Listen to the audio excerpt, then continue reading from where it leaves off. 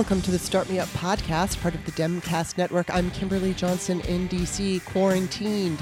Today I'm going to be talking with M, the Feminist Next Door. It's been a while. She was going to come on in January, but then there was a schedule conflict, so we didn't have that show. And then, things get busy, shows get booked. So finally she's here, and I'm really glad because there were a couple of different things that I wanted to address with her, things that have been on my mind. I had mentioned the last time she was on the show that I wanted to talk to her about the term slut. So we did cover that today. And I'm not even really going to describe it. I just want you to hear it because I posed a scenario to her and I wanted to get her take on that word. And so we did that. Also, we talked about toxic femininity. She was on the show before and basically she was saying there was no such thing. And when I had Jared Yates Sexton on the show, he said, yes, there is such a thing because Phyllis Schlafly is not a toxic feminist, but, used femininity in a toxic way. So I wanted to address this with M because I have seen some posts where, recent posts where she's been talking about that very subject and addressing it, but I wanted to get in depth. And of course we did. And it was a fascinating chat because as usual and as always, she has a unique perspective and she's able to take very complicated subjects and make them easier to understand. And she indulged me. Because I wanted to have that conversation. And we did. So we talked about those things. We did touch on who she was interested in seeing as becoming VP and why. We always talk about VP, so we did that. And I also explained at the start of the show that, and so you'll just have to listen to it, but I fucking hate Facebook so much. And I got kicked off for 3 days. So, people always say, well, you should leave Facebook, you should dump Facebook. I would love to dump Facebook, but you know what? I still need it because I'm trying to grow this show. So this is a perfect segue into Start Me Up is an independent podcast and it's woman run and I'm the woman and I would love to have enough people subscribe to the show that I could just say, fuck you, Facebook, and not need it. But right now, I'm not in that position. But you could help me. You can become a patron of the show. Just go to patreon.com/startmeup. Now, you'll see all the tiers. There's a $1 tier and a $2 tier and whatever. You can subscribe for any dollar amount you wish. $5 gets you into the patrons-only version of the show. That is where I usually, like yesterday I did one with Steph. I think people enjoyed that. It's a more personal show. So I either do it with a co-host. Steph is the one I do it with most often. Or I'll do a solo show. But the emphasis is on the fact that it's more personal so that you have, maybe we'll talk about politics a little bit, but maybe we share stories from our past. Like yesterday, we did share some crazy fucking stories from our youth. And, sometimes I'm going to make it about patriarchy. Sometimes I'm going to rant on my own. But again, personal. And that's eventually going to be for $5 subscribers. I haven't set it to that right now. If you subscribe for $1, you will get those patrons only shows. As I get more subscribers, I will eventually make it only for the $5 tier. So, if you're just like, I'm not sure what to think about the show, sign up for like $2 a month, $2. You can afford $2 a month. And then if you're like, yeah, I really like these shows, then you can later become a $5 subscriber. Or if you just really love the show and you want to support me, any dollar amount is welcome. $10, $25, whatever you want. I appreciate and I'm grateful for everything. If you'd like to make a one-time donation, that's another option. Just go to the Patreon the Patreon description of the show. You'll see my email address. You can make a PayPal donation. I appreciate everybody who does that too. And last, you can find Start Me Up on iTunes, Stitcher, and wherever podcasts are found. It would be awesome if you could please become a subscriber. That's free on Apple Podcasts. And then give the show a positive review. So far, people have been paying attention and doing that. So thank you. More, please. More. Beg. Me begging. I really love that because it gets me up higher in that whole Apple podcast algorithm thing. Subscribe. Give me a good rating if you like the show and a good review if you like the show. So I would just really appreciate that. All right. That's it. Now, please enjoy my conversation with the Feminist Next Door. Welcome back to the show, Em. Hi. Thanks for having me. It's been a while. I know. I missed you. How's your shelter in place going? It's going better than not sheltering in place, I guess. No shit, huh?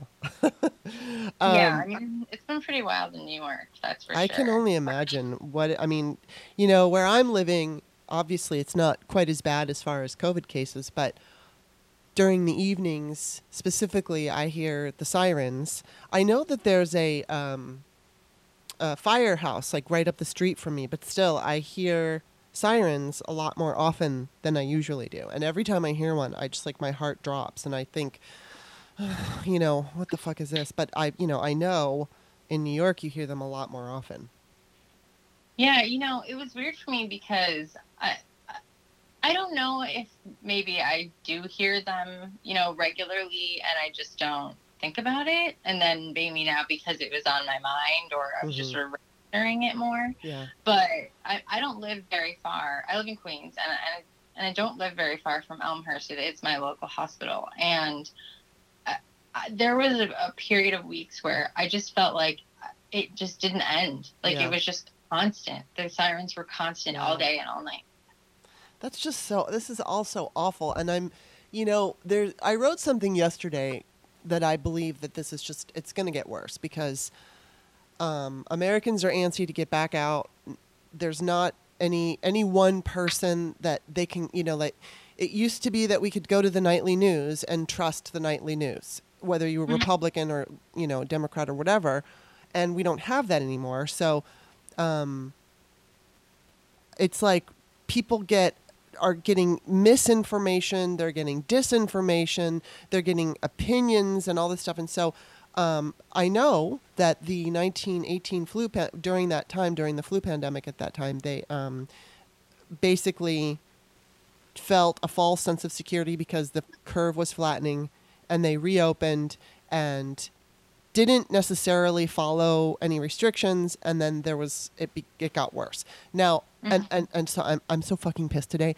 I'm so angry. I hate Facebook so much, and I hate that I still have to depend on it, and I think that's what's really making me angry. But I posted this on Facebook, also on Twitter, but I posted, short-sighted, impatient Americans are going to make this virus much worse. States will open up, folks will throw caution to the wind, and COVID deaths will increase. If we just simmer the fuck down and respect the big picture, we'd be better off, but Americans are too selfish. So within 5 minutes, Facebook flagged me for this and said that it was inappropriate hate speech or whatever, and now I'm locked out of Facebook for 3 days for saying that. And I know that it has to do with COVID. Like, I know that because I know that it's AI that got me. And, I use the term virus and I use COVID, and they didn't like it. Whatever the AI decided, the, words going together, they're like, fuck you, Kimberly, no.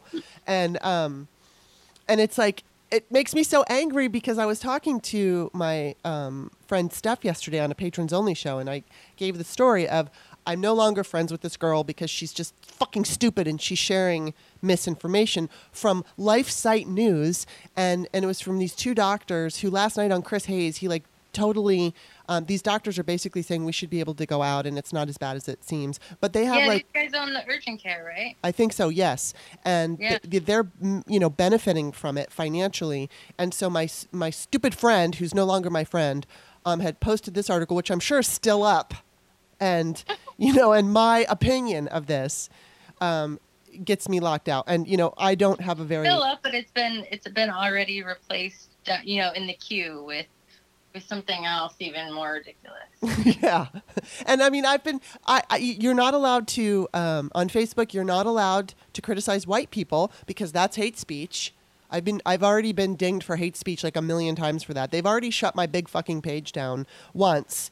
And I am so resentful that I still have to depend on it. And like if I post about it on Facebook, everybody's like, well, I mean, on Twitter, they should just leave Facebook. And it's like, yeah, I wish I could. Why don't you sign up for my podcast? Wow, that's so odd. I didn't realize that Facebook had an issue with talking about white people. You're not. If you say white trash, somebody said white trash bag, but the AI picked it up and put her out for however many days.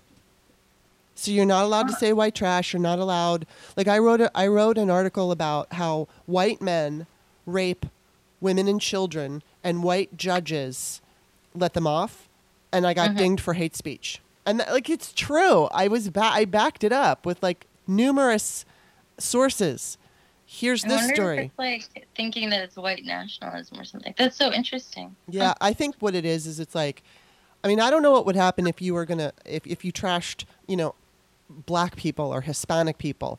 Maybe you would get dinged for hate speech, and so you're not allowed to trash anybody, white, black, Hispanic, or whatever. But it's like, I know for sure. You're not getting a lot of that, Kimberly. You've never tested it out. No, I haven't tested it. Oh my god, it's all stupid. So it's like I'm all riled up today. It was like the first thing that happened.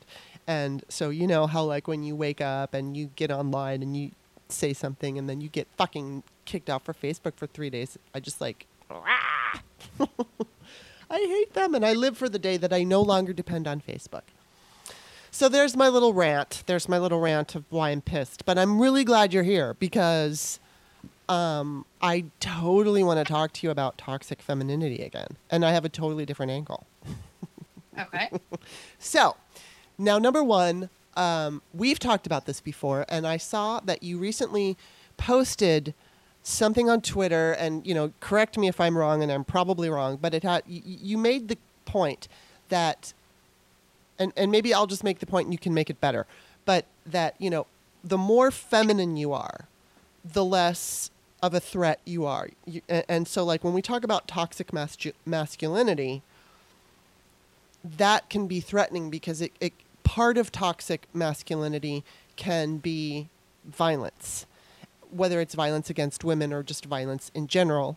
But when you're when it's toxic femininity, the more feminine you are, like the less likely you're gonna do anything to hurt people. So why don't you explain that better than I just did? Sure. So, so to be clear, there's a couple of, I guess I would call them ground rules, because we're talking about a theory of sociology here. Essentially, it's a social science theory. That's what toxic masculinity is. It's a theory of behavior in society. So the words toxic masculinity mean something specific here. Mm-hmm. So we're not talking about like general like poisons. We're not talking about general masculinity. We're talking about a specific thing, which is toxic masculinity. And we would define that by saying that, much like other substances can become toxic by dosage. Mm-hmm. In this case, we're talking about norms of masculinity that in extremes, and that means either by volume or by intensity, can become toxic because they become harmful to the actor or others. Mm-hmm. And so that's ground rule number one, that this is a specific theory. The second thing is, when we're talking about norms of masculinity and norms of femininity, we're talking about traditionally ascribed traits of femininity and masculinity. And importantly, those are personality or behavioral traits. Mm-hmm. They're not typically physical appearance traits, although honestly, most people do associate physical appearance traits with the masculine and feminine, but historically they really are pretty inconsistent, and certainly they are geographically inconsistent in terms of the standards. Uh-huh. So I just don't think it's particularly accurate to ascribe a certain body type to masculine or feminine as a tradition. Mm-hmm. And we're talking about, traditionally ascribed behaviors or personalities. We are not talking about stereotypes. Yeah. Yes. Yes. So with all of that said, you have a situation where there are certain norms of masculinity, and I would encourage anyone to just pull up a list. You just Google, traditional feminine, traditional masculine. There's lots of different lists. They're all sort of roughly the same, and I think we can pretty easily conjure in our minds what we mean here. So some examples of traditionally masculine norms would be confident, aggressive, assertive, leadership, head of household, competitive, whereas, or independent, strong-willed, whereas stoic is a big one. Yes. Whereas with women, they're the feminine, I should say. Traditional traits would be cooperative, deferential, Mm-hmm. caretaker, nurturing,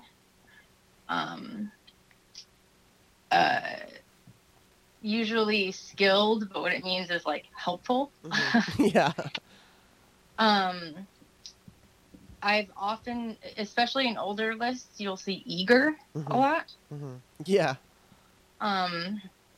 So that's what I mean when I'm talking about those types of lists. And again, very easy to find these. And when we think about traits that are traditionally masculine, they can become toxic in of themselves. So what I mean by that is it doesn't take anybody but the actor to make being aggressive in the extreme toxic or dangerous. Mm-hmm. The primary difference between that and femininity is that, one, the traits that are ascribed to femininity are by design non-threatening. Mm-hmm. So if we want to apply the theory of toxic masculinity as a foil in femininity, which a lot of people do, Mm-hmm. men are desperate to make it fit. Yeah. We have to find a way that norms that are literally by design non-threatening can become harmful. Mm-hmm. And they can be. Certainly, some examples that have been given in the past that I thought were good were if you become so deferential mm-hmm. that either you allow other people to harm you or harm others, mm-hmm. and you aren't willing to protect yourself or others. If you become, so eager to please or helpful, that you are putting aside your own needs, being timid, or one that's often used is helicopter parenting. So like changing nurturing to being overbearing. Mm-hmm. And in that case, I would say that you're sort of changing the nature of the trait. So I'm not really sure I would go there. Like extremely nurturing to me is not the same thing as overbearing. Right. So with that being said, those things can become harmful, but the distinction is that they all require a third party. So like, if I'm very, very, very, very, very deferential, that's totally fine, unless someone else is there to manipulate me. Mm-hmm. Okay, I want to ask you though, because like I look at this a little differently now than I used to, and I kind of see this, and I hope I express myself well. But I think there's a version of toxic femininity that is like, okay, a third party. It is kind of under the umbrella of, it's still under the umbrella of patriarchy. Patriarchy tells men they have to be stoic, they have to be this, they have to be that. And then, with some men, the repression and the desire, like there's an inner desire to feel like they want to express themselves, but they can't. And then that makes them angry and makes them lash out or whatever the reason is. So on the flip side of that, I'm going to give a spoiler here. So heads up, I've been watching, and first of all, I want to point out that there's a guy named Jared Yates Sexton who I've had on the show. And he pointed out that there can be such a thing as toxic femininity. And he used Phyllis Schlafly as an example. And I had not thought about that. And I was like, that was really an interesting point he made. And so now that I'm watching Miss America, and this is what I'm going to give spoilers, it's a series and it's on Hulu, and it's about Phyllis Schlafly and her effort to kill the Equal Rights Amendment back in the 70s. It's a spoiler, but it's history, and you should watch it no matter. I think everybody who's listening to this should watch it. Now, I really could not stand that woman. I've only seen the first episode.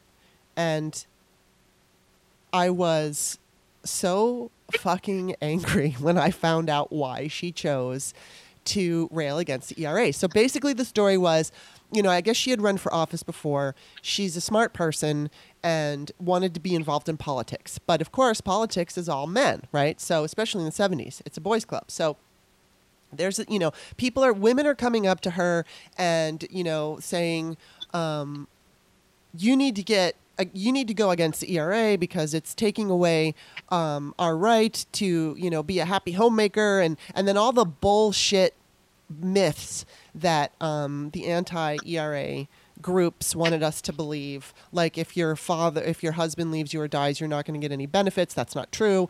The big thing that they used was that women could be drafted, and the idea is like the women could be drafted either way. Plus, the women are already in the military and they're fighting, and they still don't have constitutional protection. So there's no argument that you can make that really defends not having an equal rights amendment. But anyway, so Phyllis Schlafly initially, when women were coming up to her and people were coming up to her and saying, you need to take this on, she's just like not giving a shit about it. She's like, no, this is nothing. I don't care about this. What she really was interested in was foreign policy. She was well versed in it, and she, whether she was right or not, she knew what she was talking about. She knew about, she made good points and all this stuff. So anyway, there's the scene where she is included in this conversation with a couple of men, high profile political men, and they make a point about foreign policy, and then she jumps in and starts to make a point, and she knows what she's fucking talking about, and one guy cuts her off and says, you know what, would you mind taking notes for this meeting so we can have a record? And he just totally shut her up. And you could see the look on her face. She was silenced by men. She was as smart or smarter than most of them in that room, and immediately was basically turned into a secretary. It was at that moment she brought up the Equal Rights Amendment and started to use it as a point to make, to show them that, she was a badass or whatever. And they listened to her. And that was it. So basically, she was being ignored as a woman who had something I can't say the word. She was a woman who was being ignored even when she was making a very smart point. And so because she recognized that she was dismissed, she decided to attack women's rights so she could have attention. And I haven't seen the second episode. My mother saw it, and she was like, oh my God, this fucking woman. She didn't give a shit who she stomped all over, and she betrayed women so she could basically be a feminist. You know what I mean? Like she could go off and so I've always said, feminists paved the way for her to have that platform where she dissed feminism. But to know that she chose that subject for that reason, like, infuriates me. And so I think in terms of, like, I can look at Ivanka Trump, and she kind of does the same thing. She plays this, Phyllis Schlafly told women that they should wear skirts and they should smile, and because, those dirty feminists had hairy armpits and they yelled. So they were, they were icky and unsavory and dirty, according to her. And, so Phyllis wanted to convince these homemakers who didn't like the ERA because, maybe whether or not they felt like they were living lives as like a servant to their husbands, they didn't have the confidence or the desire to go out and get a job. So a feminist who could go out and get a job made them feel, inferior or threatened them in some way. So they would rather tell those women, don't you do it because I don't want to do it. And Phyllis was, basically holding all of these, not rallies, but like meetings and groups with women and saying, when you make your point, you need to be ladylike. You need to be all the things that you just listed that, were feminine. And so they used feminine traits to shame, what are traditional feminine traits, to shame women who were not. And ultimately that won because the Equal Rights Amendment stalled. And then, I mean, right now, it's finally we got the last state in January with Virginia, but we still have this battle to go through because it expired. There was a deadline, and the deadline expired. So it's like, of course, Congress can remove the deadline. They can also extend the deadline like they did before.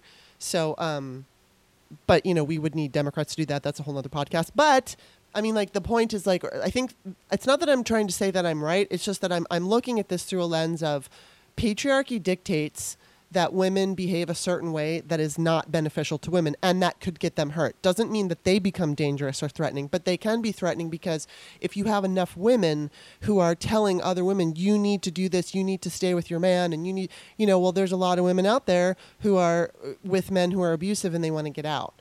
But there's this pressure to behave a certain way. And right now, it's not as bad, obviously, as it was in the 70s, but we do see this huge, like, conservative effort to keep women down. So I'm just wondering what your thoughts are on that, because, again, it's not that women are necessarily going to be violent. And you did kind of make mention when you were going through that list of, if you're too, whether it's timid or if you're not doing enough and allowing violence to happen, but the violence isn't coming from the woman. It's not a feminine trait, obviously, but it can exacerbate violence on the other with, coming from men. Yeah. I mean, I'm definitely tracking with the behavior that you're describing. And I would agree that it is toxic in a colloquial sense. I'm not sure that it is. I guess the way I see it is, yes, the behavior that you're describing is problematic, endemic, certainly much more common among white women than women of color, and worth addressing 100%. I'm not sure I would consider it a theoretical partner to toxic masculinity, only because I don't, like, toxic masculinity is about taking traits that you've been socialized to have and repeating them at such a volume or intensity that you are harming other people, and it has, sort of a self-perpetuating component where, the more harmful you become, the more manly you become. And that's really, that's the reason why we're even talking about toxic masculinity. Like, we're not doing it to say, like, hey guys, like, you're the worst. It's really right. Like, the whole point of talking about it is, like, we're watching you wind yourselves up into this, like, violent oblivion, and it's harming us and it's harming you. And can we address this? Because, like, the source of this behavior and this drive to create personal value from masculinity is harming others. So in the sense of ascribing value to performing certain traits, and importantly, devaluing those who don't perform those roles, I think that there's a partnership there. I guess I would say, the only reason I don't necessarily see it, again, in a theoretical partnership is just because I don't see Phyllis Schlafly as being traditionally feminine, like, in a real sense. Like, she was kind of a phony, right? Yes, she was absolutely a fraud, yes.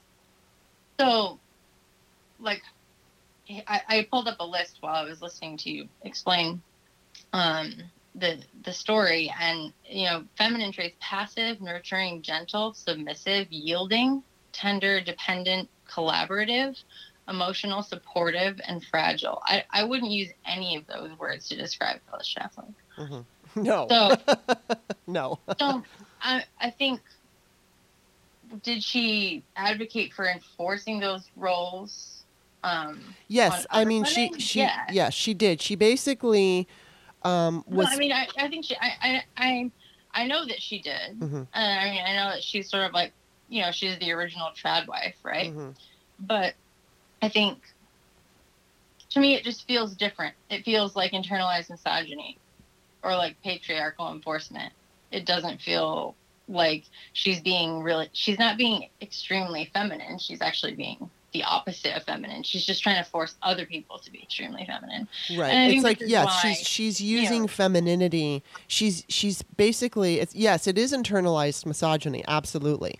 But I think she is, how can I say this?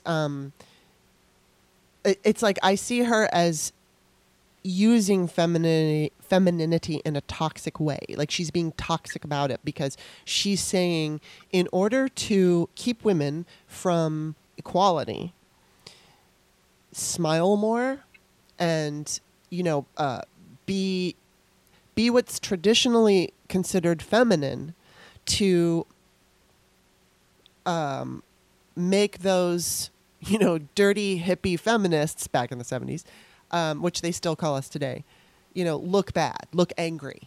And so to me, like I used to call her a toxic gender traitor when she was alive. I still think she is, but to me, it's like being toxic about femininity, using femininity to make people stay in line. And is that internalized misogyny? Absolutely, absolutely. And it is It's like using it is because it's under the umbrella of patriarchy. It's using the patriarchy's definition of how women should behave to keep them in line. So I mean, I guess I just I totally get what you're saying because with the definitions of what feminine is, it's soft and it's, caretaking and all of that. So yeah, I mean, it's not like where in masculinity it can go to rage and violence per se. I mean, obviously women can be rageful and violent, but that's not feminine traits. That's not what we consider to be feminine traits. But it's like, I guess it's just using femininity in a toxic way. I guess that's how I look at it because that's what she did. She took femininity and she held it over everybody's head and they wanted to. I mean, these women wanted to hear it. They wanted to feel it's like they're living lives of servitude and they're considering it privilege. And, maybe it's because they fear that they can't, I mean, at that time, women still needed, a man to sign on if they wanted credit, and they didn't have the freedom that they have right now. And the idea of having to go to, like, I'm sure there were many women who were stuck in unhappy relationships and were mothers and knew that if they were going to get a divorce, they probably wouldn't be able to afford to live on their own and be a single mother. And that whole, I mean, I know this, the woman that I'm no longer friends with because of her stupid COVID post, she married this guy and then eventually wound up having 2 kids and she couldn't stand him. And she's like, well, I'm stuck because she really wasn't stuck. She could have gotten a job. She could have figured something out, but she didn't want to. It was just easier to put up with his, I don't think physical abuse, but definitely mental abuse, than be independent. Because it's really fucking hard. I mean, my mom was a single mom and it's hard. It's really hard and it's really scary. So I get it. But I don't know. I just thought it was such an interesting concept because when I look at same thing with Ivanka, she's got this whole breathy, ultra feminine thing going on as if, she's superior to everyone. And even Melania, it's that idea of like conservatives say that she's the classiest first lady ever. And it's this pressure to try to make women feel like they need to behave that way in order to be loved. And it's like a toxic, but it's still coming from patriarchy. Yeah, I mean, I think when I really think about why it feels like, well, again, I 100% agree that this exists. And again, I think it's definitely primarily a women of privilege, most often white women behavior. Mm-hmm. But I think the reason I struggle with just pairing it up again in a theoretical sense, like in a theory of Yeah. sociology. I think I get you. Yeah. Is like, you know, the purpose of toxic masculinity as a theory is to say we've observed these behaviors coming from men Mm-hmm. on a consistent basis, and we've observed that although these are maladaptive behaviors, they appear to be undertaking them Mm-hmm. because they they gain personal value. They give value to one another. They feel value personally from engaging in this behavior, and they police one another in so far as that those who don't are given less value. Yes. So what is the source of that? It's masculinity. Yes. So that's why it's that, you know, that's the purpose of the theory, is to say this behavior is attributed to this set of socialized Mm-hmm. traits. In the situation that we're talking about, the source of this, you know, manipulative, cruel, rule setting, boundary setting, glass ceiling creating behavior is a desire to have power over another woman. Right. So yeah. It's not necessarily to be like, it's not that these women ascribe genuine value in one another based on their femininity. It's power seeking and hierarchical, which is 100% antithetical to traditional feminine. Yeah. So I think that's why, like, I do think it's definitely a behavior that we should be talking about and worth, you know, studying and figuring out. You know, it's the most common response when I say I don't think that toxic masculine or toxic femininity in a theoretical sense exists. People will immediately jump to, you know, Mean Girls and, you know, toxic beauty standards and everything else. So it's a natural inclination. I think it's close, but for me, not quite. Gotcha. Well, I wanted to talk to you about this because, I mean, it hadn't occurred to me. That whole idea just had never occurred to me before. And, you know, and I really do despise Schlafly. She is, I just can't even fucking, it's so worth watching that, though, because, first of all, Cate Blanchett is just fantastic. And there's a lot of recognizable faces. In fact, did you ever watch Orange is the New Black? Yes, a long time ago. Yes.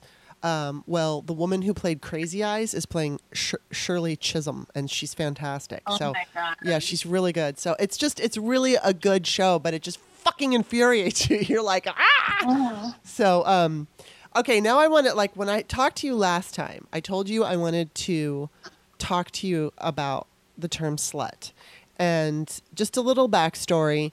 Okay, first of all, I am a Generation X person. So when I grew up, people used that word and nobody got scolded for it.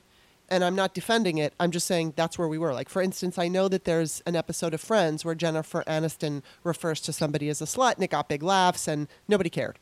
Obviously, we have evolved, and especially since Rush Limbaugh went off on Sandra Fluke for, you know, wanting her religious, I think it was a religious college, to incorporate insurance basically for birth control pills and include birth control pills on their insurance plan. And he, for 3 days, called her a slut and demanded her sex video. And, you know, and that just led to this whole big fucking deal. And at that point in my journey to where I am now, I was like, I definitely wanted to address this, and I was like, you know, an author at the time, and I was just trying to sell my book, The Virgin Diaries, and I hadn't really become political. So I wrote an article, open letter to Rush Limbaugh from a liberal slut, and of course it was sarcastic and all this stuff, and it got a bunch of attention. It started me in my, you know, political activism, feminism, online experience. And so then I was asked to be the spokesperson for Rock the Slut Vote, which I was, and I made a couple of speeches and did a couple of different things, whatever. So I don't like the term slut because I understand that it's meant to shame women. And, you know, I mean, there's like the literal dictionary definition, which is something like a slovenly woman. But I think we all understand slut is supposed to mean a woman who enjoys sex, or a woman who has sex with multiple partners, or a woman who behaves in a certain way. So I want to ask you a question, and it's not coming from an adversarial point of view. And I just want to be very clear about this. I don't want to defend anything, but I want to kind of ask you your opinion on this, because there was a situation back in the 80s where, and I'll set up the story. So I was friends with this girl, and she had a single mom, and my mom was a single mom. And so we lived in Silver Lake, California, and so her mom was raped, and I guess like the rapist had been casing the house and asked when it happened, where's your daughter, which was really freakish. But so my mother had met my friend's mother. We'll just say her name is Jane. So my mother had met Jane before and didn't like her. She kind of thought she was icky and just didn't like her. But she gets raped and doesn't really have any friends. So my mom, said, okay, well, you can come over. And we were living in an apartment, and my mom said, you can come stay with us. So, she was clearly shaken up from this whole thing and didn't feel comfortable living alone anymore. And begrudgingly, my mother said, all right, well, we can move in together. We'll become roommates, and we'll get a house. So we did. We got a house in Hollywood. And I was thrilled because I got to live with my best friend. Mm-hmm. And then, so during the court, turns out that Jane was a fucking psychopath, but, we didn't know the extent of it. And I'm going to tell you a story. It got way worse from the story I'm going to tell you. So my mom had a crush on a maitre d' who worked at a restaurant that we used to frequent all the time. And they had never gone out, but she liked him and she thought he was cute. So, Jane and my mother decided they were going to go to this restaurant. And my mom's like, hey, I really like the maitre d'. He's really hot, blah, blah, blah, blah, blah. So Jane knows that my mom likes him. And immediately when they, get to the restaurant and have all their introductions, Jane tells this guy in a very flirtatious way, I have a waterbed at home. And this guy winds up going home, which my mother shares because they're roommates, going home with Jane and having sex with her. And so what I wanted to ask is like, okay, I could totally see, and I don't remember using the term slut. I'm not saying I never did. I'm sure I did. I just don't remember it. But like in that particular case, I might have said, well, she's such a slut. And so I'm just, now we're in this atmosphere where I don't like to use the term slut. I don't like it at all because there's no equivalent for a man. If you call a man slut, he's like, he loves it. He thinks he's the big hot guy. There's just no equivalent to shame a man, for liking sex or something like that. So, but what she did was beyond liking sex. She dissed a friend.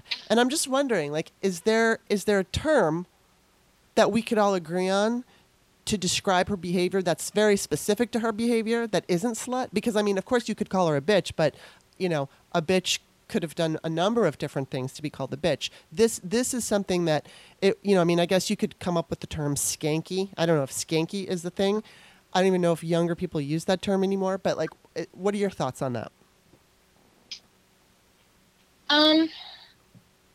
Well, okay. So first of all, I share your, aversion to the word slut. Mm-hmm.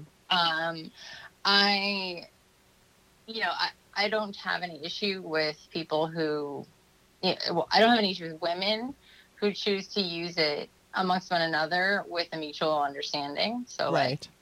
I remember that I had friends, it's mostly when I was in high school and college, where, they would say like, hey slut, or, whatever. So, yeah, like right. white girl from yeah. Michigan type shit.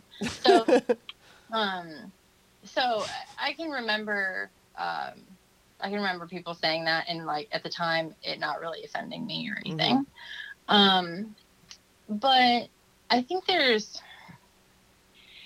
thing about the word slut is that it's not just about being promiscuous. Mm-hmm. It's about being dirty. Right. Yeah. Like there's something wrong with you. Yeah. Like it's someone who is of low moral character. Yes. And so we attribute of low moral character to women who enjoy sex. Yes. But the word slut is really kind of like, it's not just that you enjoy sex and thus we can infer that you are of low moral character. It's like, it's really all wrapped up in the word, right? Because there are other, like you could say, I guess, the word promiscuous annoys me too, because it has the suffix that is about being married, and I just find it to be like kind of silly in this day and age. But I don't know that there is a neutral term for a woman who enjoys sex. At least that's widely used, without there being this additional connotation that you are of low moral character. Well, but it's not so much of a woman who enjoys sex, the neutral term. It's a woman who, the way that she knew my mom liked this guy, and she went in for the kill, and used sexuality to immediately get his attention. And she dissed this woman who not only was supposed to be like her friend, but who helped her out after a really awful situation. And so she stabbed her in the back, really. And so the behavior in and of itself in that moment, it's like, what would be a way to describe, so that if you were going to say she behaved X, or she is an X, where people would automatically understand that she used sex to betray a friend, or what, like I said, the only thing that I can come up with is her behavior was skanky, but I don't even like that word, just because I don't think really. I feel like that's pretty much the same thing. I mean, every word that's coming into my mind right now is not appropriate for various reasons.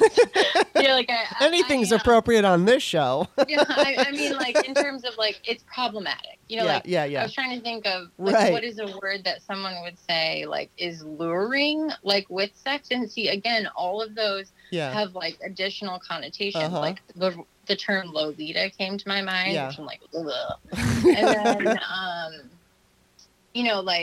a vixen, or I mean, these are all sort of not particularly common words, but I guess I don't know if it matters that she used do you feel like it's relevant that she used sex to do you feel like it's worse that she backstabbed her friend with sex than it would be if she backstabbed her by whispering in the guy's ear that she's not a nice person and he should date her instead, or whatever? No, it's not that I think it's worse. I guess I'm just curious, because this thought runs through my mind, because I want to avoid the word slut.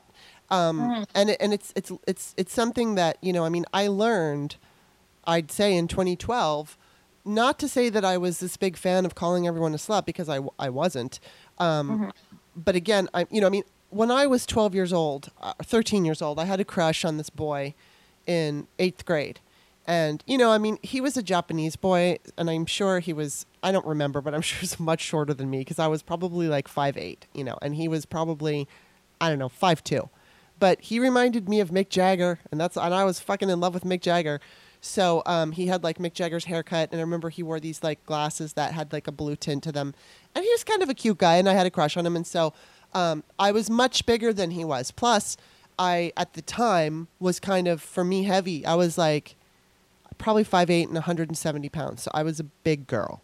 And I'm sure he looked at me and just wanted to, how boys are. I mean, a 13-year-old boy would see this girl who's huge, and finding out that I had a crush on him, he called me a slut, which was funny, because I was the most prudish person that ever walked the face of the earth at that point. But I never kissed a boy. I never did anything. And, but he called me a slut. And I just thought that was a really weird choice to call me that. But I think the idea is that, and it's not that this is the most important thing in the world, because it isn't, but it's just the idea of, there's a behavior from one woman to another.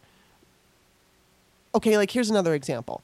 I was 17 and I was with my boyfriend, and we went to a party, and some girl in front of me came up to my boyfriend and literally just started rubbing her vagina on his leg. I mean, she was clothed. She had clothes on. But she knew that I was his girlfriend. and her behavior was just so blatant, and she didn't give a shit that I was standing there, and she's like rubbing on him, and what do you call that behavior? You know, I mean, and I just, because I don't want to say slut, but I wonder if there's something, if there's a way we can describe it that gets the point across without using language that denigrates women, I guess. I mean, is there? I mean, it's kind of hard because, I mean, I would advise against using, you know, like, unless you're using the word slut to reclaim it. Mm-hmm. Like, it is 100% a gendered insult, you know? Yes. And so I think that's why it just doesn't sit right with me. Yeah. And so I think if there were some sort of like, you know, again, I'm having a hard time thinking of even really like an adjective that fits. Yeah. But I think because the same thing could be applied to men. Like, for instance, a man might, you know, do this to a friend where he knows his friend really likes a woman or a girl or whatever, and then he does something to get that girl, like, oh, I've got, you know, whatever it is that he thinks is going to entice this girl away and bring him over to himself. The same word, adjective, could be applied. I just don't know what it is. What is that behavior? This feels like something where there would be like some kind of like weird regional nickname for this. You know what I mean? Like, they'd be like, oh yeah, you know, they call her like, oh, she's a Karen. Or you're like, a what? And they're like, yeah, because like something. So again, probably something like horribly like gross phrase. But I mean, I think it's like, I'm sure that there are probably slang terms for it. I know it's a thing among guys. Like, I don't know what they would call it. Right. But I think it's kind of like, it's tough when you're talking about women in this particular situation because, and this is actually something I've been thinking about a lot lately, because I feel like if there's one thing that has exhausted me over the course of the past 6 months, in terms of, you know, like my shtick, right, is like, I'm trying to help people understand what feminism is, and I try to be empathetic toward people who just have no, like, they're starting from zero, or usually they're starting from somewhere negative. And I'm trying to help them understand where I'm coming from. And I'm accustomed to getting all kinds of pushback. Yeah. And usually doesn't really exhaust me because, like, I enjoy talking about feminism. So, like, it doesn't, you know, it doesn't have the effect of wearing me down that I think, one, some people hope it would, and two, some people expected it would. But the thing that does wear me down is this sort of like gotcha conversation style, where it's like, well, you say that you want equal treatment, but like you think it's okay to do X to men, but not okay to do X to women. Or you think it's okay in this X situation, but not in this X situation. And so it's like this idea that because I want gender equality, I think that all treatment of all things should be equal always. Yeah. And it's hard to respond to because it's such a, in some ways, like such a ridiculous assumption. Yes. But also like, it's sort of like how far, like you have to back up so far, like to respond to it, that you're almost just like, and I have found myself just being like, I'm not going to do this. And it's exhausting. And the reason that I bring it up here is because, like, there is something different about the way that, I mean, there's obviously something different about the way that we feel about men who have a lot of sex or enjoy sex or are sexual, talk about sexual things, you know, whatever, and women who behave that way. Yeah. And so if you're already talking about a behavior that is probably, at least unwanted, right? Like this, like sort of backstabbing or, theft of love interest. I think if you add a sexual component, it has a different impact when you're talking about men or when you're talking about women, just because of the way that we view the acceptability of that. And so it's sort of like it becomes perhaps like unintentionally more cruel. Yeah. When you ascribe that type of behavior to a woman. Yes, it absolutely does. And so, I mean, I guess I don't have a good answer other than it sounds like your mom's friend was kind of a bitch. Although, I'm sure she was a very multifaceted individual, but that was very... Well, she was not a very good person. Like I said, there's stories beyond that. I will retract my prior statement. That was a very shitty thing to do. Yeah. And yeah.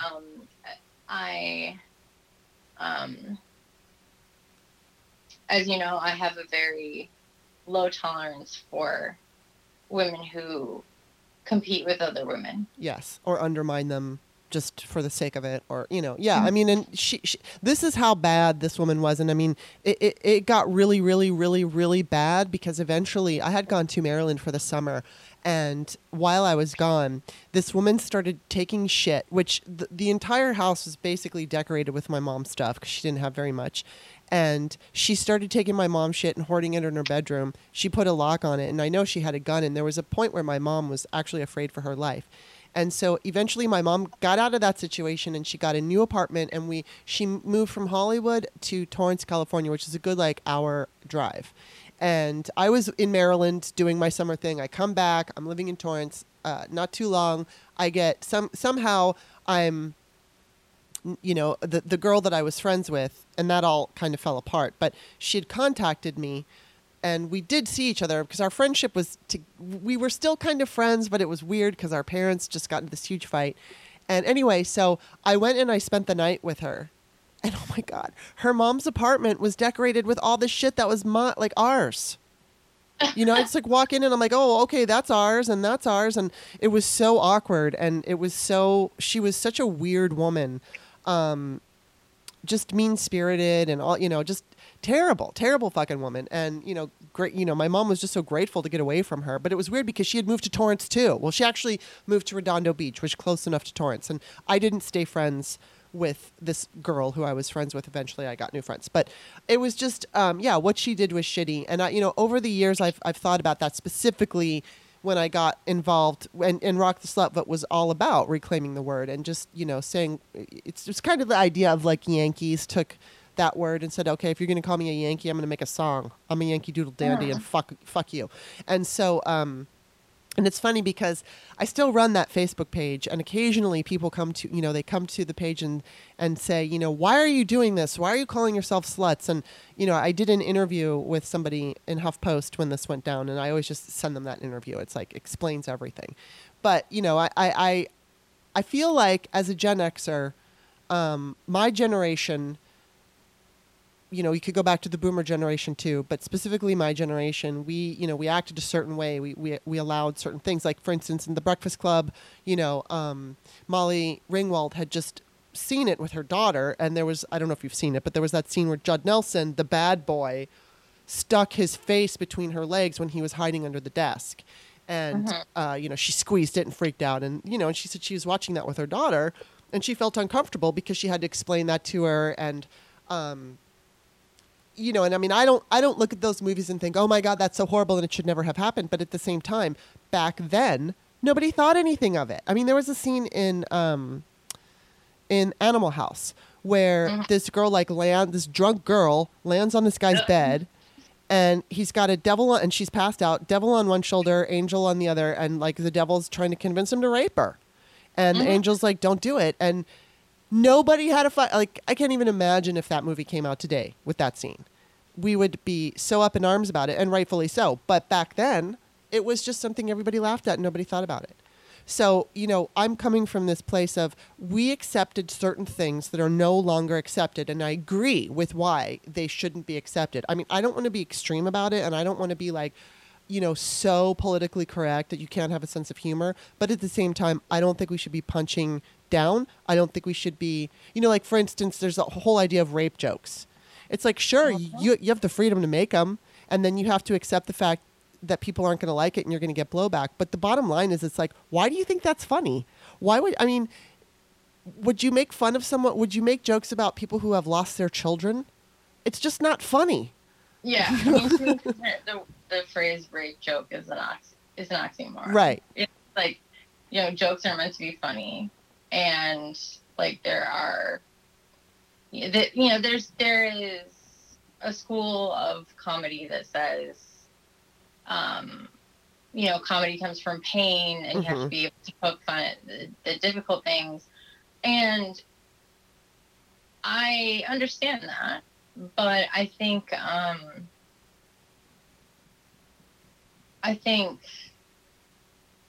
if you are, like, rape is necessarily like it's the most degrading thing, that can ever happen to you. Like it's literally the most degrading thing. And so I just don't see how you could ever not be punching down. Yeah, I mean, it absolutely is. I feel like whether or not it's your right to make, fun of that isn't the point. The point is why would you want to? What is it? Like, there are so many topics to choose from to make people laugh. There are so many places you can go. I have a right to shit my pants. Like, exactly. Like, it doesn't mean I should do it. Like, this is America. I can shit my pants. I want. I could go catch coronavirus. It's a dumb argument. It is, and it really bugs me. But anyway, well, I'm glad to get. I wanted to get, like, for the longest time now, I've wanted to talk to you about toxic femininity ever since I talked to Jared, because he brought that up, and I thought, that's an interesting concept, and I knew you would have all kinds of interesting things to say, and of course you did. And then, again, I don't want to turn this into this idea of I am just living my life unhappy because I can't figure out the slut situation. But I did want to talk to you about it specifically because you are a feminist and you're a respected feminist, and you are so logical when you make your points. And, this is obviously coming from an emotional point of view. And I just and I'm glad to hear, like, I agree with you. Like, there is no way to describe that kind of behavior, especially without a gender. Like, there's no gender neutral way to describe it. And I think I think for me, what that, like, the important thing of this, not that the slut part is important, but it's just like, as we're navigating this particular climate, especially now,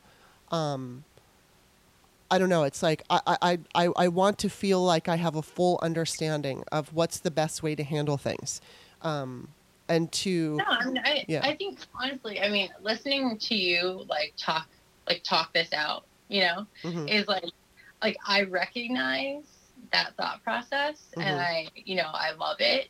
I love when I have that thought process where I start to go, well, there has to be a neutral way to say this, and then like, I just want to describe this thing. There has to be a way to do it. And it's like, well, I guess I would have to gender it because it is seen differently. And it's like, oh, yeah. Oh, it is seen differently. And it's sort of like, oh, wait, like it's that again. Yes. And it's sort of, and I don't mean to patronize you in any way when I say that. It happens to me all the time, but I think, there's when you talk about, like, academic feminism, right? There's lots of different types of feminism. But sort of at the core, the very baseline of of feminist theories, you kind of have two, maybe three main theories. The first is that men and women should be treated exactly equally, right? So, like, equally in all respects. So, like, that's women should be drafted, affirmative action shouldn't exist, pregnancy leave isn't necessary because men don't get it, but if you gave men something, then it would be okay, you know, that type of stuff. And then there's you know, equity-based feminism, which basically intends to put everybody on equal footing. And most importantly, you know, essentially it's not even necessarily, you know, like it plays out from a policy perspective that you're talking about footing, but what you're really talking about is value. Yeah. So you're saying, you know, it's true that men and women might, you know, track toward in different ways that are, you know, in some cases binary. You know, women like to do this type of stuff, men like to do this type of stuff. But like, as long as we view those things as equally as good, then that's fine. And then there's the, you know, sort of Catherine McKinnons of the world, who, you know, generally believe that everything, you know, that everything men do is violence. Right. Yeah. And in some cases, each one of those is persuasive, right? Like in some situations. And so I sort of draw from all three in my own personal version of feminism, which, as I said to you, is like mostly organic and just like, I just sort of feel like this is the right way to view things. And so I definitely don't consider myself, you know, like, I don't have a degree in gender studies, and no, I'm not making fun of that. It's incredibly interesting. But I, you know, I have a degree in economics and law, so I'm not a master of gender studies, and I think maybe that's why I kind of I was talking with Clementine Ford recently, who, as you know, is one of my mentors, and I just find her to be like, she sort of is one of those academics that I just am like constantly in awe of, like her ability to articulate these things, you know. And she said to me, "When are you going to write a book?" And I said, "Man, I feel like I have something original to say." Well, let me just say right now, you have a lot of original things to say, because I am not an academic feminist, and I'm not I mean, I always considered myself to be one, but it wasn't like I walked around announcing it all the time.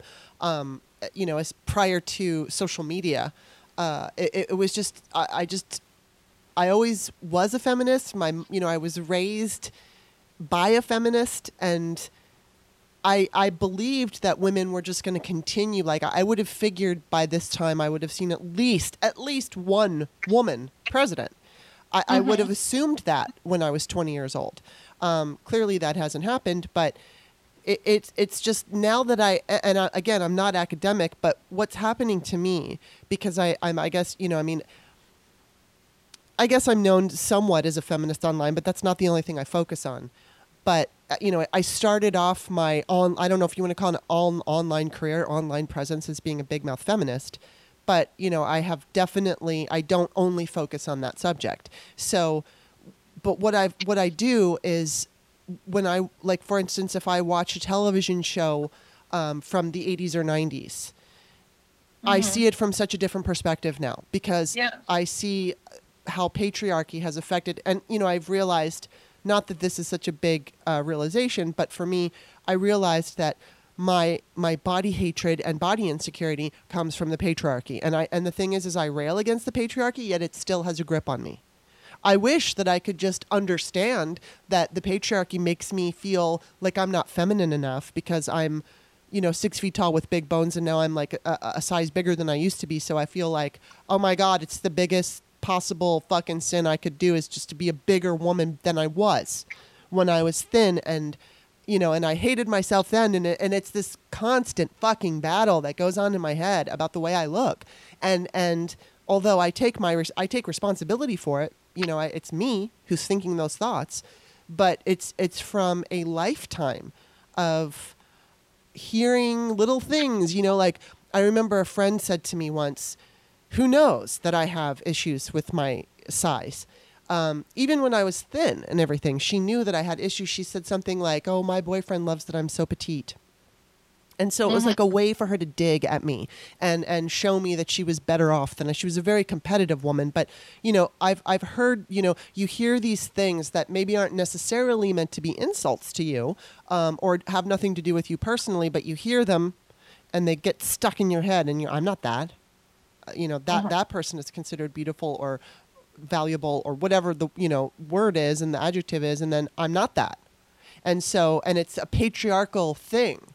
And, it's funny because my boyfriend now is 6'4", and he's so happy that he's with someone that's tall and has broad shoulders. And he knows how I feel, and he always wants to remind me. But I very much appreciate his sincerity.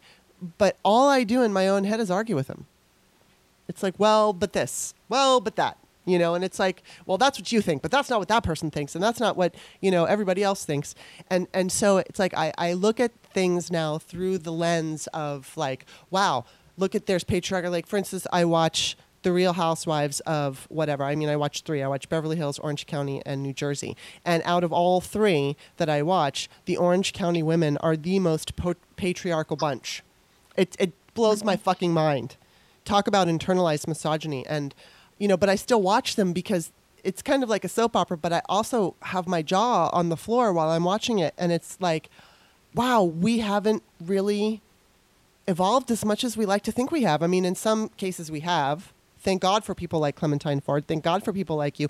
But, there's this huge group of women who are very happy to continue Phyllis Schlafly's version of, I don't know if you would want to call it feminism, but womanhood, or I don't even know, but it was like her version of the way women should be.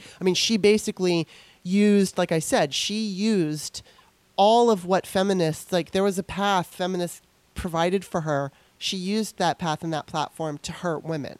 And so it, and I see that happening all the time now. And I see, in with younger women and sometimes the way that they talk, and they'll still use the word slut and they shame each other. And, it's like one of the things my boyfriend always says is like, you should really like take on the subject of the fact that women don't have orgasms most of the time when they're having, heterosexual sex. And I can tell you that before I met my boyfriend, in all of, not that I had tons of it, but I had my fair share of sex, I had 3 orgasms. And that was it the whole time. So, and women don't speak up about it, but I said, I don't want to take that on, because the bottom line is women are still not going to speak up about it because they're afraid they're going to lose the man. So they'll shut up about it, and they will allow it to happen. And, so it's like, this is all like a long way of saying that I can't, like, I look at things differently now than I used to. And I see this patriarchal mindset that we have. And I wished that by now we would have come so much further, but we have Trump as a president. We have Ivanka and they're calling Melania the classiest first lady of all time. And it's like, okay, well, where do we go from here? What do we do now? So we'll see. I don't know. We'll see what happens. But before I let you go, I totally want to ask you what your opinion is on the VP pick, because I ask everybody that. Like, who do you want it to be? Or who do you want it to be, and who do you think it'll be? Well, I'm a little bit torn on answering that. I have 2 top choices, and I'm conflicted only because I'm not 100% sure that my assessment of what matters is correct. I'll put it that way. So, initially, my top 2 were number 1, Stacey Abrams, number 2, Kamala Harris. Mm-hmm. Obviously, it was important to me that we have a woman at least as a VP. Mm-hmm. I don't really care if that bothers people when I say that. I think it is absolutely unconscionable that we are so underrepresented in the centers of power, all throughout our society, but especially in the United States, especially given how many people go out of their way to tell me all the time how silly it is for me to not realize that we have gender equality in the United States. Mm-hmm. And, it's just, I don't think that, it's not that I think a man can't legislate to the benefit of women, or hasn't in the past, or wouldn't, or that none can be trusted, or aren't smart, or that women are inherently better. It's just that I just think that women's perspective should be represented. Yes. And so, I definitely would like to have a woman VP, and I would like to have a woman of color for the same reason, because I think women of color, I am not one, but having listened to many, many women, especially Black women, talk about their experiences, they have such an important view, Mm-hmm. and they have been so ignored. And I'm constantly in awe of how Black women become these incredible leaders, because they just had to work around every single thing. Yes. And they have this amazing bullshit meter, and they are so pragmatic. And, this is obviously, I'm generalizing here, but as a group, I have observed those traits often, and much to my, much impressed. Yeah. And so I think, the Black vote carried Joe Biden into office, and I think it would be appropriate for him to make sure that they're represented. And so then, there's this whole slew of amazing Black women to choose from. But I think Stacey Abrams came to mind because, truthfully, I just really like her. Yeah, me too. But I find her to be exceptionally smart. She's a lawyer. I mean, obviously both her and Kamala are lawyers, so I guess you can kind of see I have a little bit of a bias there in terms of what appeals to me conversationally. But I just think she is, I like her backstory. I think she did an incredible job while she was in the Georgia House. She is a doer. And she's like Elizabeth Warren in that way. She sort of fixes her gaze on something to be done, and then she is here's my 5-step plan for doing that thing, and then she's doing that thing. And she's unashamed to just be hey, I'm really good at this, and I think you should like it, and I like that about her. I think, from what I've heard anyway, there are a lot of people who don't like that about her, but I find it incredibly it's galvanizing for me to see her doing that. So I like her. Some of the criticisms of her being really young are not lost on me, and I think honestly the only reason that I deferred to her, there is a political advantage, her being from Georgia. Yes. I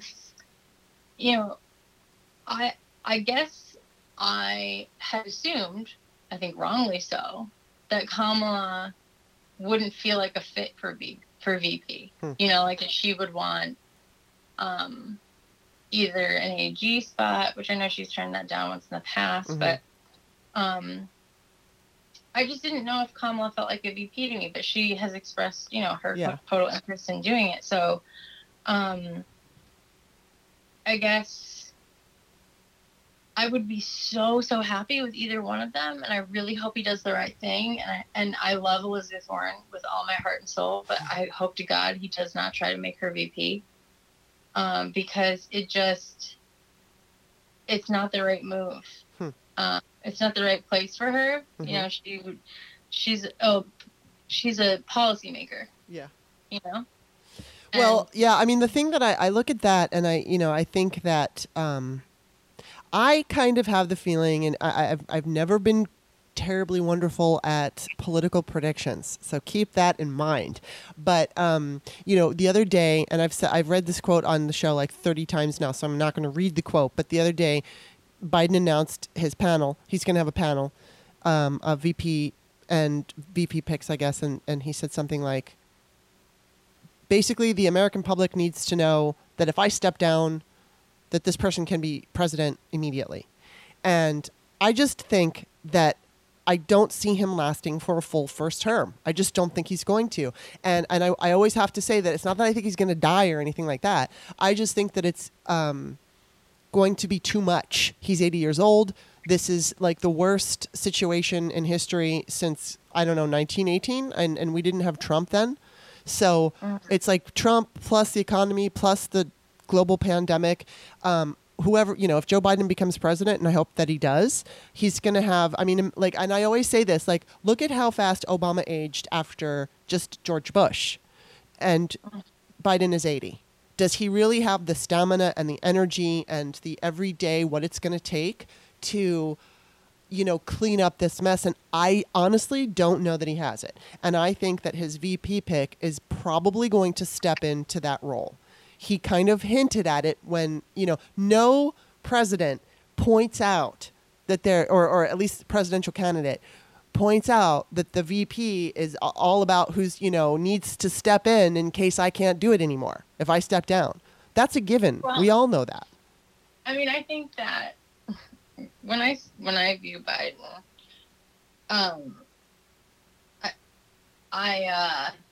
especially at the present moment, I have kind of mixed feelings about how I see him just like as an individual. But I think I sort of assume from day one, like, that whoever the VP is essentially performing. Like, this is like a Dick Cheney situation. Yes. Yeah. So and I think it says a lot about our country. Like, I think a lot of people feel that way. Yeah. Frankly, I think it's kind of the best case scenario, depending on who chooses. Because it's like, we, like, maybe even he knew, like, that it was his role to play to, like, I don't really want to make my own policies, and, like, I don't want to do all this, like, I don't want to put all the energy that Obama put into the presidency, but I know that, like, I can get elected. Right. And so why don't you just elect me, and then I'll just let the VP run the show? Like, that's what it feels like to me. Yeah, and I think that's kind of it. And I think he's also obviously going to have a lot of advisors who are going to help him along this journey that he's on. But yeah, I kind of resent that it's about that, but I also recognize that, that's just where we are. I don't like it. I much, pisses me off that the women were so immediately discarded. And Warren went as far as she went, and Amy stayed in the race for as long as she did. But it's like Kamala's campaign wasn't run that great, so that's part of it. But it's still, she's a woman, and she's a woman of color. And, it's like she had to drop out, and Kirsten Gillibrand dropped out because she didn't have the numbers needed and the money needed, and it's because they're women. Gillibrand dropped out because nobody was ever going to forgive her for Al Franken. Exactly. That's absolutely it. She made some great points while she was there. But yes, but it's Al Franken, but it's also just women in general, because what did we wind up with? The two older white men. Those were the two, and then it turned into Biden. So I feel resentful about it, but at the same time I feel like, well, this is just where we are. This is where we are. And I think that he is, like he said, he's the bridge to the younger generation. And to a degree, I think he is. But I think really he's the bridge to the first female president. Yeah. And you made a point once, and I totally agree with you. It shouldn't be that way. It should, the woman should win on her own merits. It shouldn't be because a man is holding her hand and helping her up there. But, I'll fucking take it under these circumstances because it will make her president, and we'll finally have it. It's kind of like the ERA. If it took men to get it, I'll take it because it means we've got it. But it kind of sucks that it would have to be that way. It's like it shouldn't have to be that way, but we're still so wrapped up, and there's still too many people who say, "Oh, a woman doesn't have the emotional preparedness or the emotional ability to be president because she gets her period." I mean, we still have people thinking that. While we have this lunatic in office who's telling everybody to drink bleach. It's just like, oh my God, it's just crazy. I can't help but go back to Warren's interview with Rachel Maddow after she dropped out. And like, I loved that interview because I'm a geek and Elizabeth Warren is a geek, and that's why I like her. I wish I could be like, that's why we love each other, but like she's not that way. But I think she would like me though. I think so too. She started talking about what she saw happening in the global economic climate, which, as my professional world outside of Twitter is much more involved in, the economic climate and the regulation of financial markets. And she started sort of deep diving in a way that I'm sure, like, if Rachel had known that she was going to get like that academic, and she probably wouldn't have asked her the question. But she sort of laid out in about, I don't know, maybe two minutes total, exactly how the immediate global recession was going to play out. Yeah. And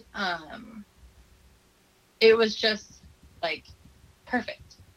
She talked about futures bottoming out. She talked about the Fed dumping in money and how it wasn't going to do anything because it wasn't a liquidity crisis. And like, now I'm doing it. Now I'm doing the thing where I'm getting too academic. But it was just like, I was listening to her, and it was not only did she have this amazing ability to say these really complicated ideas in such a succinct way, which, is sort of the mark of somebody who really understands something. But she was fucking right about all of it. Yeah, she was. Which, by the way, small side note, if you have any interest in women who are totally right about really important things, you should Google Brooksley Born. There are a couple of books about her. There's a few documentaries.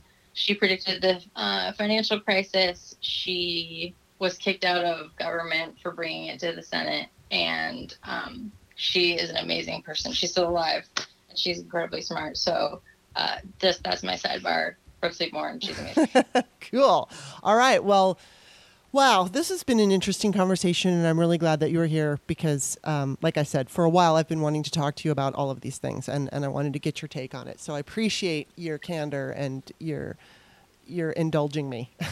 It's just definitely always a fun thing for me to, you are my academic feminist friend, and I appreciate your opinion, and I appreciate your intelligence and your thoughtfulness because your posts, not only, they inspire me and all that, and I'm not just trying to kiss your ass. I want to make this point that they inspire me, but they make me think, and they make me question things. And, I'm constantly doing that as somebody who believes in women's equality and all of that, people's equality. I feel like, there are certain issues that come up, and I'm like, I want to like fine tune, and I sometimes it's not like the most pressing issue ever, but at the same time, it's something that as a woman, goes through my mind, and I want to find an answer to it. And so I like to talk to somebody who, you're younger, you come from a different generation, you have a different perspective sometimes than I do. And also you do have that, you're not somebody who got a degree in, that particular area, but at the same time, you do have a way of taking these complex issues and being able to fit them in a tweet. And you can echo what other people are thinking, and they don't know, they don't know how to say it. Sometimes that's how I feel like I don't really know how to express it. And then you just like wrap it all up in a tweet, and you make it so easy to understand. So I appreciate it. I know I always tell you this, but it's true. And I think that you're an important part of the conversation. So anyway, that's me kissing your ass. Well, I will come back at you with what I always say, which is that I've always enjoyed coming on to the podcast, and I really look forward to it because it's like I feel like we're just sitting down, like talking about the most interesting thing in the world to me, at a time. So I appreciate the opportunity that you've granted me to nerd out with you, and I will be looking forward to the next one. All right. Well, you take care. And oh wait, tell everybody where they can find you. Not like you already have like 200,000 people following you, but whatever. Tell everyone where they can find you. My count is currently going down because I think I said something that people didn't like. Oh, it'll go back up. Which is, normal. You can find me on Twitter, Feminist Next Door, at MRAZ, at EMRAZZ. Yay. And I'll put that, I always link everybody's Twitter to the Patreon description of the show. So that'll be it for now. Thank you, Em, and I will talk to you next time. Great. Bye-bye. Always good to talk to her. I'm just going to keep this really brief and really short today because I have to respond to an email from that friend that posted the bullshit information about COVID. She messaged me while I was talking to Em, and it's like, oh my God, I want to respond to her so badly. So anyway, I'm just going to keep this short, but I do hope you enjoyed the conversation, and I really love feedback. So definitely leave your comments. I want to hear what you have to say on this. I know that whenever feminism is discussed, there's lots of opinions flying around. So let's get it going. What do you have to say about it? What do you think? Do you agree with her? Do you feel like we didn't touch on something? Whatever your opinion is, that's great. I want to know it, even if you disagree. Don't forget, you can find me on Twitter at author Kimberly, Kimberley. And you can also find my books on Amazon with Kimberly A. Johnson. So that's going to be it for today, and we will see you next week.